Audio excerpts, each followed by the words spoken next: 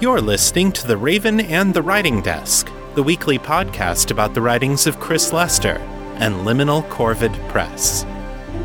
This is episode 63. Good afternoon, and welcome to Balticon 50's Metamor City Retrospective. All right, I'm Doc Coleman. I'm going to be your moderator. I'm going to start asking the questions, but we're going to let you ask some questions too. With me is, of course, Metamor City's creator, Chris Lester. Hello. That was too hot. I'm sorry. And a long-lasting Metamor City player is Christiane Ellis. And I also want to point out that here in the audience is the woman without whom Making the Cut would never have been finished. Paula Jackson, a.k.a. Clippy. Snippy regrets he was not able to make it to this class. So I guess let's go back to the very beginning. After you started writing your Metamor Keep stories set in the future, what made you decide to podcast them? There are two things that made the biggest difference in that decision. Hi, Michael. Ladies and gentlemen, Mr. Michael Spence. He is the voice of one of my characters in the award-winning Whispers in the Wood. So, back in the late 90s is when I started writing the Metamor Keep stories set in the future, because there were a bunch of us who were discussing what the world of Metamor Keep, a sword and sorcery universe, might look like if it actually continued to develop advanced technology. And since they had the ability to cheat by combining magic with aforementioned technology. And I was putting these stories out there to my mailing list that I was part of, and it was just getting zero traction. There were like one or two people there who really liked my stuff. And then it was just crickets, which was very different from the experience I had with my other stuff. So I was like, are these stories actually bad, or is it just not my audience? So at the time, fast forward a number of years to when I was done with grad school and was working the desk job where I was spending long hours sort of typing away, doing very repetitive tasks on the computer, and I started listening to podcasts and audiobooks in order to not go crazy. And very much. One of the books that I listened to was Phil Pullman's His Dark Materials, which was a full cast read. And that was the first time I'd encountered, well, not the second time I'd encountered a audiobook that used multiple narrators. The first would have been Ender's Game and its sequels. But in those books, it was just one narrator reading each section, depending upon the viewpoint character. And this was actually having all of the characters consistently voiced by their own actors. And so it was really eye-opening how much it felt like it added to the immersion in the story. The second event was T. Morris's Bill Above Battings, in the case of The Singing Sword, which took the same concept and then added in music and sound effects in order to recreate the world of 1920s Chicago. So I listened to that and said, this is maybe what I need in order to get people's attention and get them to start listening to this world of the future that I've created.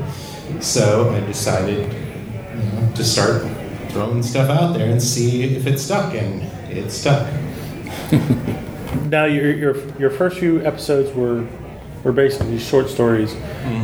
Had you planned on doing the full cast of Making the Cut when you started it?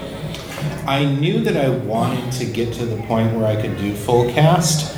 I did not know when I started writing it and when I started my preparations for Metamor City, I didn't know how long Making the Cut was going to be. I thought this was just going to be like a novella that would help to pad out the world of the universe a bit, and then it just ended up 185,000 words. So I knew that I wanted full cast. That was my objective. I wasn't able to get full cast for my first couple of episodes. Well, I think first 3 or 4 episodes were all single read. But as soon as I was able to get enough people interested to start getting some traction on that was what I was aiming for. I had no idea how much work it was going to be. So, do you remember when Chris first asked you to be part of Metamor City? Well, I mean, a lot of it kind of all blurs together back in the day, right? Golden age. All that drinking. The evolution of the podcast space, and specifically the podcast fiction space, has changed so much over the last several years, right? I think part of what makes it all kind of connect is that back when it first started, it was such a small community that it kind of felt like everybody knew each other already, and there was an element of just, well, sure, my buddy Chris wants me to do a role, so yeah, all right, that sounds fun. So, and one of the things that I really liked in the story is just, especially when we're in this early adoption of the podcast medium for this type of storytelling, there really wasn't anything out there that I had heard like it, and so it was an exciting thing to be part of. Being part of a new storytelling. Yeah, okay. Yeah. Well, and also because I was kind of doing some of my own stuff too, it's nice to do the voice acting part without having to do the production part, honestly. Yeah. This is true. Okay. Mike? I don't remember the exact time that I was asked to join into this, but I do remember, of course, he sent me the story, and I read through the story, and I kept thinking, wow, there is an amazing amount of depth here, and it was the sort of thing that grabs you from the get-go. Chris is able to write supernatural stuff. He can write murder mysteries. He can go toe-to-toe with X-Files. And on top of that, I get to play an academic. Wonderful. So when you signed up, you basically had the whole story set out in front of you. Yes. Okay. And of course, when Christiana signed up to start playing, Chris was still writing the story. Yes. Yeah. Yes. I started making the cut the spring before I debuted the podcast, so spring of 2007. And I finished making the cut in, I believe it was December of 2008. Mm-hmm. So, Which is, now, there is a significant difference here. It's not part of making the cut, which is a novel. Whispers in the Wood was a novella. a novella. And so he had the opportunity to give it to me. It wasn't a matter of, look at this and tell me if you really want to do it or not. Well, it was as he presented it. But I don't know, I wanted to do it anyway because I hadn't been, I don't know how many bits I had done in the world of podcast fiction. See, I didn't have my own podcast, unlike just about everybody else here. I had done bits, lots of little bits. I was fortunate enough to get a cameo in this other kind of neat book called The Emperor's Sword, which is complete and readable, but it went through growing pains. They got published, they're kind of getting it. They changed a lot. Yeah, and it did change a lot. Mm-hmm. So if you want to read The Emperor's Sword, go ahead. I recommend it. I think the audio, as much as we did of it, is still available, and you get to listen to us having a lot of fun. The audio, that's really fun. Well, one of the things about doing the voice acting, even though the story wasn't finished, and having the role evolve as you're performing. well, right. I mean, but in some ways, I think that's probably a lot how people on an ongoing television show have to approach it. Is, for example, something that kind of always strikes me as a good example of this is season 1 of Agents of S.H.I.E.L.D. I hope nobody minds spoilers of season 1. Grant Ward was not, Brett Dalton, I think is the actor's name, was not told about Grant Ward being secretly Hydra. He was not told basically until it was revealed, reading the script where that would be revealed. And so the point is, you have to have the faith of acting the truth of what's on the page that's in front of you, and trust that the person who is writing it is going to produce the arc necessary. So you don't have to necessarily secretly know the true answer of what's coming later, because if you think about reading a novel, if it's not revealed yet, you're not going to know that. And so if you were to try to sort of build foreshadowing of the twist into your performance when it's not already there on the page, that's counterproductive. So ultimately, I guess what I'm saying is, I was able to really just trust that performing what was on the page is what's going to get it done. And so I didn't need to know the whole story in advance. So it's very much a case of acting and I guess writing in the moment that the characters are going through. It's very reminiscent to me of Babylon 5, where you have these two characters, Shakar and Londa Malari, who started out in very different places than where they ended up. And JMS, the creator, did not tell them, the actors, where their characters were going, because he said, I want you to play the process and not the result. Right. So one question I've been wanting to ask you for years, Chris. How the heck did you get a staff to volunteer to edit your episode? I think Clippy is probably the best one to answer this, because I still don't know why they ever said yes. No one in their right mind should have taken on that amount of work voluntarily. Well, it didn't start out to be that volume of work. It started out, you basically on the podcast saying, I'm sorry this is taking so long, but this is a lot more work than I thought it was. And at the time, I was already doing the same kind of editing work for PG Holyfield with Abaddon Hill, Murder at Abaddon Hill.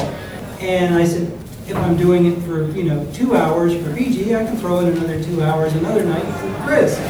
That turned into 8 to 10 hours a week eventually, but it just kind of built up over time. And it was never like a big, I'll just spend half of my free time all week working for Chris. So were you ever editing for more than just PG and Chris? Well, for my own and yourself? Podcast, yeah, that was about it. Just those three? That was about it. Yeah. I did occasional little bits for other people, but nothing on a long-term basis. So this has to lead into the nemesis. For those who aren't familiar, in the podcast community, there came up this idea that you had to have a nemesis. And people started picking out who was their nemesis. And this was all for purposes of promotion. Like, I think it started with, didn't it start with Scott Sigler and J.C. Hutchins? It started with Scott Sigler and J.C. Hutchins. So you have these guys, creating these little things to poke fun at each other. It was kind of like, it started out kind of like the Mac and PC television commercials, and all for the purposes of cross promotion. So carry on. They came up with some beautiful little audio bits to drop into other people's podcasts to promote both of them. But it's basically them bickering back and forth at each other and about who is the greatest. And it became really fun when the Parsec started coming along, and especially the ones where Scott got to be the Susan Lucci. Scott.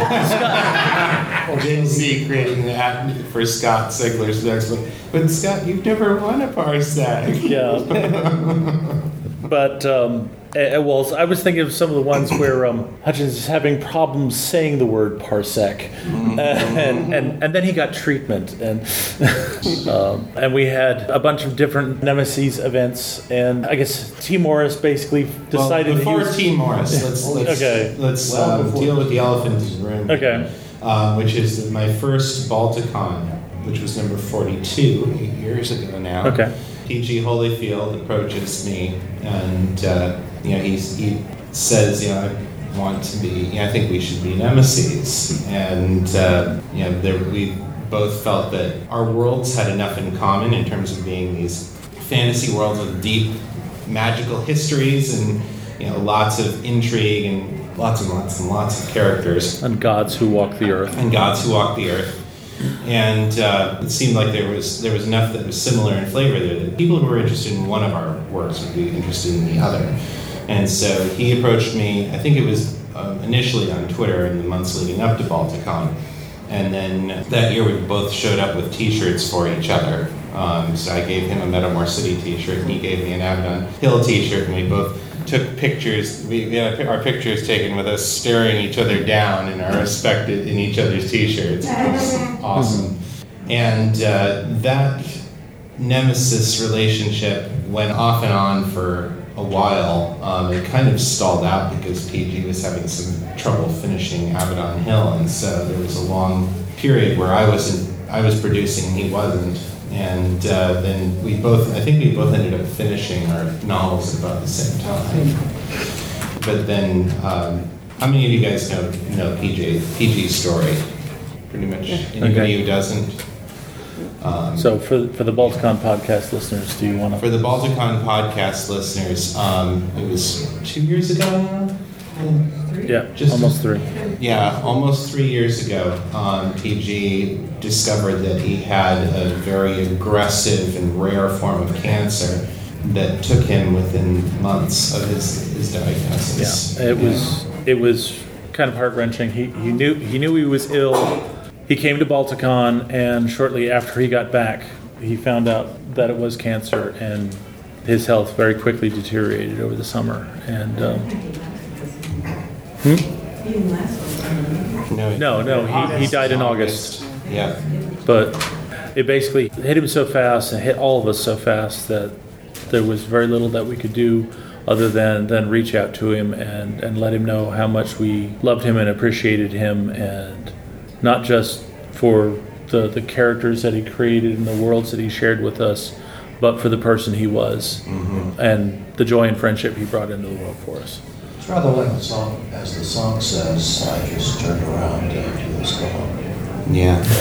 So after, I think it was about that December that T. Morris and Val Griswold Ford started putting together the memorial book for PG, Tales of Tesla Ranger. And so got many of us who were friends of PG's together and had each of us contribute a story. And I had not really been writing for years at that point. I was ostensibly working on the next novel in Metamor City, but it wasn't really going anywhere. I hadn't been podcasting in several years. And it was a cold, brutal wake-up call. Because you always think, like, when you're in your 30s, you've got your whole life ahead of you, really, and until the day you don't. And so we put together this book, and T asked me to contribute the story, and I knew I had to write about our relationship as nemesis, and it really became a meditation on complacency and how much I had become complacent in my own creation, and how I was allowing the years to sort of spin past me and not making anything. And so I wrote that story where I was sort of making my promise to Holyfield's ghost that I was not going to let time slip away from me anymore. And however many years I have left, I'm going to keep writing. And it was my friend Dan Sawyer who gave me the format idea for the Raven and the Writing Desk, which was, write every day, write for an hour a day, and then on the weekend, record and podcast, which you've been working on, and just keep it simple. And in the last year, I've written 236,000 words using that pattern. So. Oh, you've been seeing them, like part of that includes the Three Graces, part of that includes To Walk in Shadow, a lot of the stuff that's in Divine Intervention, this new stuff. Yeah, and I'm with you now. I am working on the next book, The Lost and the Least, and I'm about 70,000 words, 80,000 words into that. So.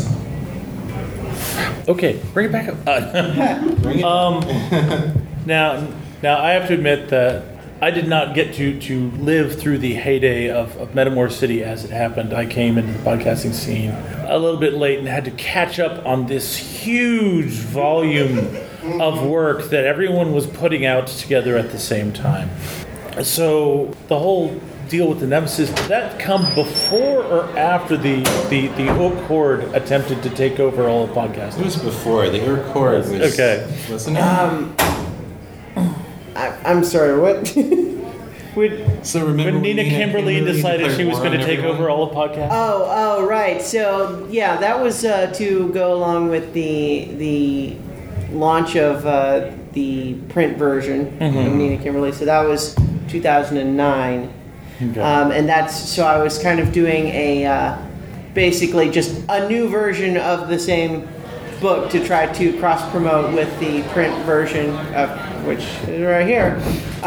What I will advise to anyone considering this is don't ever do that. Because it's twice as much work for not twice as much product. But anyway, yeah, that was in 2009, and things were starting to change at that point because it had definitely reached the point where, on Podiobooks, you had not listened to everything that was on Podiobooks anymore, and it was starting to be like, oh, shoot, there's actually a lot of people doing this now. It's kind of exciting. Yeah. But also, like, that really tight-knit community starts to get bigger and necessarily kind of a little bit diluted by comparison. So it's an evolving process. It's good to have more people, but it still doesn't feel like a club. You reach that point where you can't keep up with what everybody's doing because there's so much of it. You'd have to stop doing what you're doing in order to find out what everyone else is doing. Right, and you start to see that there are faces in the... Sorry? It's rather like science fiction itself during the 60s. Yeah, yeah. There was a time when you could have read everything really major, and I figured when Michael Bishop started getting, when his career really got underway, that's about when I kind of lost touch with everything in there. So, and as with any expanding field, so with podcast fiction. In a way, podcasting went through the same growing pains as every other kind of social media did between 2005 and 2015, where it starts getting used for other things, and you've outgrown your monkey sphere, which is the technical term for the number of people that you can know and have meaningful relationship with, and still keep track of everybody. And for a lot of the same reasons that Twitter is not as useful to us anymore as it used to be, podcasting has become a much harder thing to keep track of. And that was even before all of the commercial podcasts that are being produced now, where you've got, podcasting has become this major business. You've got This American Life producing Serial and, getting 1 million listeners in their first episode. Mainstay of iTunes Top 10 is the rebroadcast of old Car Talk episodes. Go figure. I mean, I like the show. I'm not criticizing. I'm just saying that's a very different sort of thing. Than when we were... What is it? Tommy died, right? One of them. Yeah, one of them did. Passed away now. There's no more Car Talk. Right, but my point is, it's all old content. It's all rebroadcast, and yet it is reliably one of the top 10 most downloaded podcasts every week. Right. That's very different than the golden age of podcasting. Yes, exactly.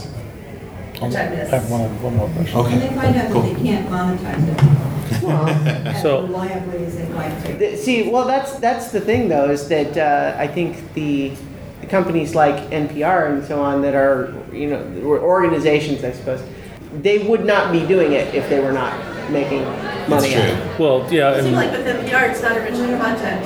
They're putting out what they're putting on the radio. Well, Serial's original content, and Invisibilia is original content. And you've got companies like Gimlet Media, which stood up just to create podcasts. And Gimlet Media's shows are all excellent. They have fantastic production values. They tell great stories. They deserve all of the success in the world that they're getting. But Pacific Northwest Radio with Black Tapes and Times. So before I open up to questions from the audience, I just wanted to ask each of the panelists, so are there any particular fond memories from back in the heyday? Famous events that happened during the early days of Metamor City that wish to recapture a little of that now? Start from that end. I think it's a sense of discovery. Who saw Star Wars coming? And so along comes, is it what, 1977? And suddenly, here comes a spaceship flying through the void, and getting shot at by this shape that noses its way into the screen. And then more of it comes into the sky, and then more, and then more, and more, until the whole bloody thing takes over the screen. And you wonder, what has happened to our world? Something has changed, and you won't look at things quite the same way again.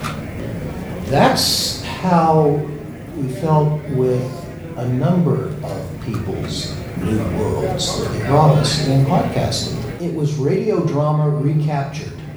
The thing about films like Star Wars and television is that it is limited to the visual imagination of the producers, and as Stan Freberg pointed out, it's limited to, 23 inches? Or in the case of Star Wars, it may be the galaxy far away, but it's up there on the wall, and that is it. When you've got radio, you're not limited to that. Whether it's broadcast radio or podcast radio, you can go anywhere. And that's what was happening with podcast fiction. And so we were discovering things. And then along comes this world in which you have, it's an anti-Larry Niven setup. You remember The Magic Goes Away? Magic is dying, and technology is taking its place. It wasn't just Niven. Lots of authors were doing it that way. However, here's a universe in which you have magic and technology, and both of them are on the increase. So that raises a whole lot of questions. You think it's going to be totally chaotic, but it will be. Wait, you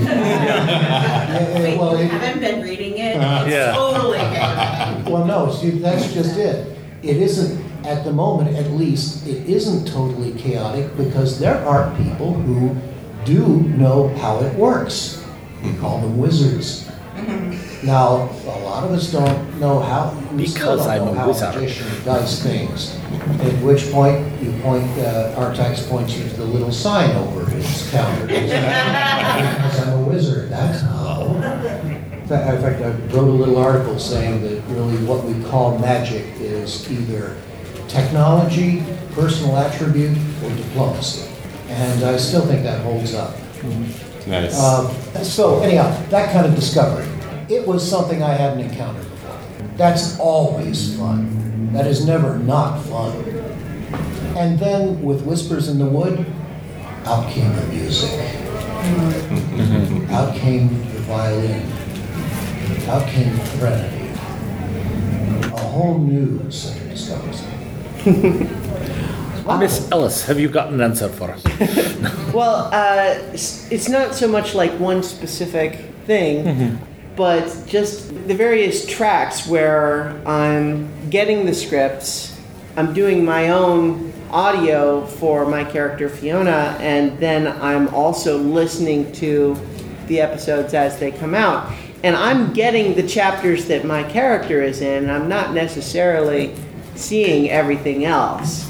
And so that kind of gave me this sort of 3-track discovery process. Like when you're a listener of something that's coming out on an ongoing basis, you can't binge it, you just get the little treat when it comes out. I kind of had that, and it's not that it's not fun to do your own stuff too, but again, separating it from the production part, which is definitely the part that's more work, it was just kind of like this extra little bonus fun that I got every time a new chapter headed my way. So it's kind of, here's my bit, here's how I'm doing my bit, and oh my God, it turned into that. How did it feel the first time that you heard the episode where she was stuck inside the bubble at the Skyport? That was certainly one where it's like, it's such like a traumatic experience for the character, and then just to layer on the various effects and to hear it with the emotion in the voices of the other characters too, and having all of that come together. It's a bit like people playing in an orchestra. You know how to play your part. You've practiced your part alone in your room however many times, and then you get to hear it with the whole orchestra, and it's transformative. I was going to be flip here and say that my moment was T. Morris dry humping me on J. Daniel Sawyer's couch, but Let's keep that moment separate. we shall never speak of it again. But no, I'm going to say the first time that I came to Balticon, I got hug bombed by all these people that I had heard their voices and had them on my podcast, but had never met them in person before. I come in to the bar at Hunt Valley Inn, and within 30 seconds of arriving, this giant of a man comes up and is like, "Chris, it's Nobilis!" And it's like this giant hug, and I was like, "Okay." And then Mur Lafferty, who was already at least 2 sheets to the wind, just on Chris, and wraps herself around me and. You may need to give some context to the podcast listeners that Chris is a rather tall man. He's had to go through most of his life looking over the heads of other people. Right. When he describes Nobilis as a big man, it's like, this is the guy who's looking down at the top of my head. Pretty much, yes. So that. And 6'8" when he stands up. That was my moment where it was like, okay, I'm home. Yeah. Does anyone from the audience have any questions? All right. So Fiona is a rather kind of stern and very serious person. Mm-hmm. That's not exactly what you usually write yourself or what you play most of the time. And I'm wondering how that was for you. Well, it's certainly true that a lot of my protagonist-type characters tend to be much more snarky, sarcastic types. Criminal. Talk their way out of situations, that sort of thing. So it's certainly different. But, I think the key is still understanding that just because someone might be less verbose, not quite as demonstrative in their emotion, doesn't mean that they're feeling it any less deeply. The challenge is how to try to convey that in the voice. It's because I don't even have any body language to show anybody. But at the same time, even when you're doing voice acting, a lot of the time, the way to get it to come through in the voice is to be doing it yourself. And so maintaining that tension in your back or your shoulders and just understanding that you're feeling it even if you're not showing it, and just kind of trusting that it'll come across in the performance. Gentleman in the back. I know you've layered in some hints as to what's going to be happening, but what can you tell us about what's coming up? Rocks fall, everyone dies. The center cannot stand. In The Lost and the Least, you're going to see the shadow war between the White Widow and the Syndicate take on some new dimensions. Our heroes in the Metamor City Police Department start to see evidence of serial killers at work in the city who are murdering people off the street for ritual magic purposes. If you'd like to share your thoughts about the show, send your feedback in text or audio to metamorcityfeedback@gmail.com. To leave a voicemail, dial area code 641-715-3900, then enter extension 255082, followed by the pound sign. My Facebook is at facebook.com/author Chris Lester. The fan group is Fans of Metamor City on Facebook, and my Twitter handle is Etherius, ETHERIUS. If you like this show, help spread the word by leaving a review on iTunes, or review my books on Amazon. It really does make a big difference. That's all for this week.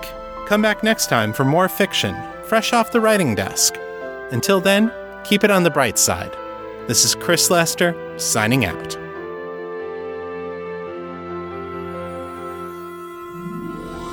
The contents of this podcast are copyright 2013 and 2016 by Chris Lester and Liminal Corvid Press. The show is released under a Creative Commons, Attribution, Non-Commercial, No Derivatives license, so don't change it, don't sell it, but feel free to share it all you like. For more information about this license, please visit creativecommons.org.